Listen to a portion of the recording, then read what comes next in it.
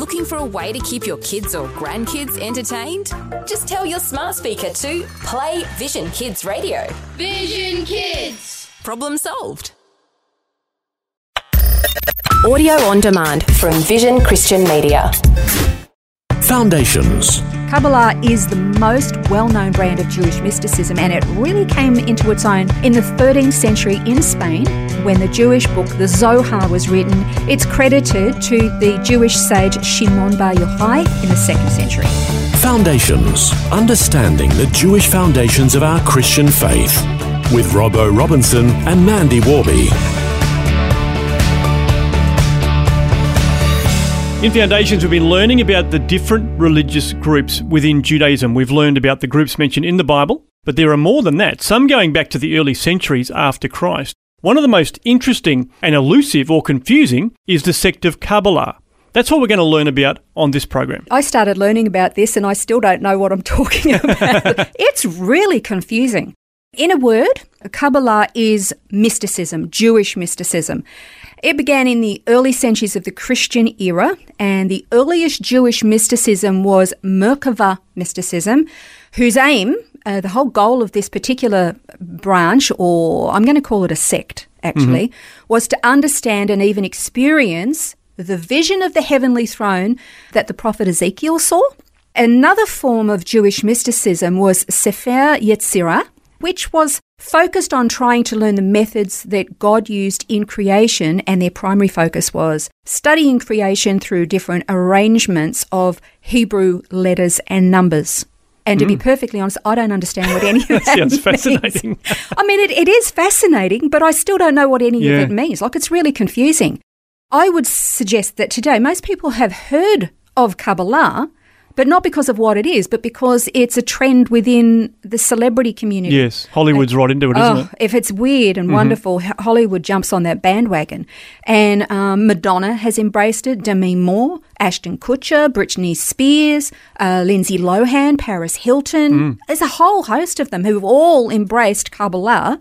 And it seems to me, you know, again, one famous person has got to jump on a trendy bandwagon and everybody else follows. You know, nobody wants to be left behind. That's right. Well, they all know the name, but I guess, do they even know what it means? And do we know? I mean, what exactly is Kabbalah? Can I just tell you that there was one time Pastor John MacArthur was preaching about something or other, and his program was on television.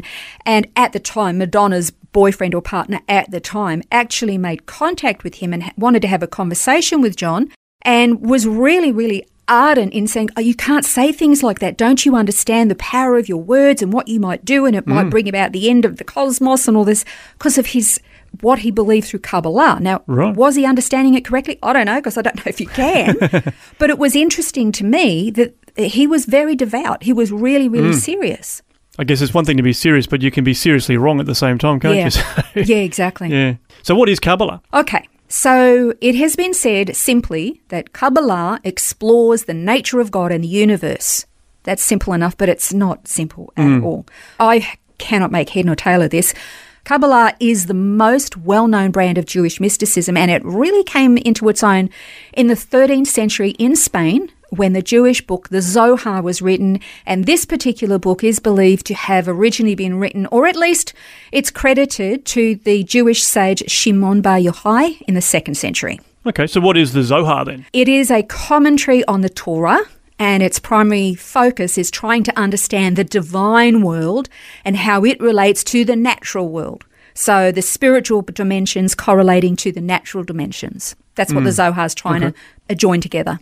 So I went to the website My Jewish Learning, and it puts it like this, quote, according to Kabbalah, God, also known as Ein Sof, or the infinite, can't be comprehended by humans. However, God can be understood and described as revealed in 10 mystical attributes, or the Sephirot, end quote.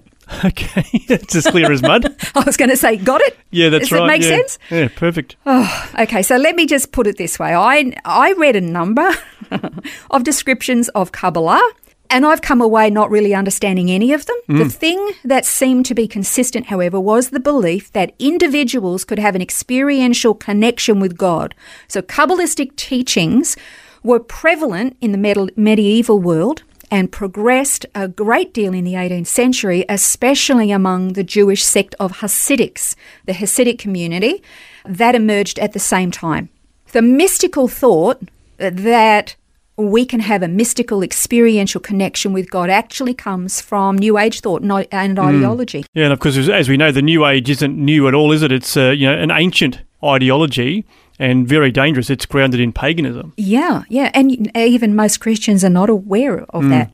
The word Kabbalah, it literally means reception, tradition. It could possibly mean correspondence. One definition describes this tradition as an esoteric method. It's discipline, a school of thought in Jewish mysticism. So Jewish Kabbalists have their own sources of Jewish texts, and they also use the Jewish Bible as well, and spend most of their time digging out the mystical side of it, looking for the secret and hidden things in Scripture. And certainly you can see the danger in that, can't you? And it's a little bit like other cults that have got, they use the Bible, but then they've got their own writings that, are equal or even a little bit elevated above the Bible. And that's the problem. Those additional sources become elevated. Yeah. Kabbalists believe that their practices predate all other religions, and they have formed what they believe is the primordial blueprint for creation's philosophies, religion, sciences, arts, politics. Remember, quite some time ago, we talked about the 4 different levels of interpreting Scripture. There was Peshat, the literal simple meaning of Scripture. There was the Remez, the hint of something more, the allegory within. Yeah. There was Dirash, the prophetic, and other passages that connect and have multiple meanings. Yeah.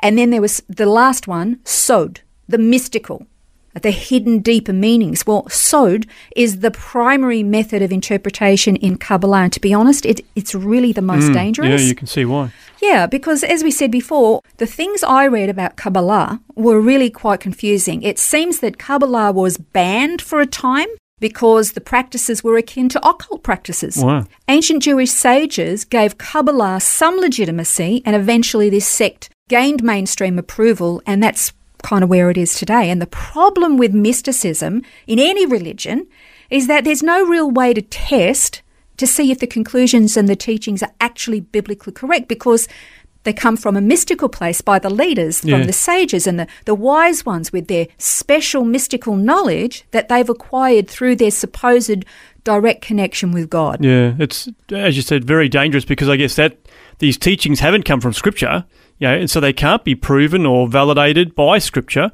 and so it just becomes, a wise person's words. Yeah, and the problem is they will take some Scripture, but then they twist it or interpret it through these additional just enough sources. To make what they say sound legit. Exactly. And the rule of those 4 levels of interpretation is supposed to be that no alternate interpretation, be it the Remez, the Derash, or the Sod, must ever compromise or undermine Peshat, the plain level meaning of the text. Yeah. But unfortunately, this Jewish mysticism, and all mysticism, to be honest, because it's rife throughout all different religions throughout history, actually does counteract or undermine the plain meaning of the text. I mean, Kabbalah is not unique with mysticism. It's found in Sufi Islam, in Hinduism, it's in Buddhism, it's in Catholicism, it's in evangelical Christianity, New Age practices, Wicca, and many more. It's not new. It's everywhere. So the real caution, Robbo, is that we need to test all things according to the Word of God. So if you see something in Scripture and it's something clearly established by God, we accept it. No problems. If someone stands up and says they've had an experience with God and he told them something either in a vision or a dream or a trance or some other method of revelation, and it can't be confirmed by Scripture without contorting it or taking out of its context and changing the original meaning, then we have to give it the flick. That's right. Yeah, absolutely. Kabbalah is really fascinating to learn about. I mean, it's really interesting, but because it is completely very much grounded in extra-biblical and non-biblical teachings and resources and doctrines, we really should steer clear of it. And that applies actually to our Christian faith. Yeah. With a lot of the fringe stuff. We just need to say, thanks, but no thanks. That's right. Major on the majors and minor on the minors. Exactly. And I think this is where we would look at Rabbi Jesus and Rebbe Jesus and say, this is what the Scripture teaches and this is how it guides your life. Not go digging into the mystical and the hidden. Perhaps God's hidden it for a reason. Yeah, so that we don't get into trouble. Well, that brings today's program to a close, but a reminder you can listen back to today's episode and others via the free Vision app. If you don't already have it on your device, just search Vision Christian Media on your app store to download it. You can also listen again on our website. Just go to vision.org.au/foundations. We look forward to you joining us again next time as we continue to unpack the Jewish cultural, historical and spiritual context of the Word of God on Foundations. This has been Foundations, a look at the Jewish foundations of our Christian faith. For study notes, resources and more, see vision.org.au/foundations. Thanks for taking time to listen to this audio on demand from Vision Christian Media. To find out more about us, go to vision.org.au.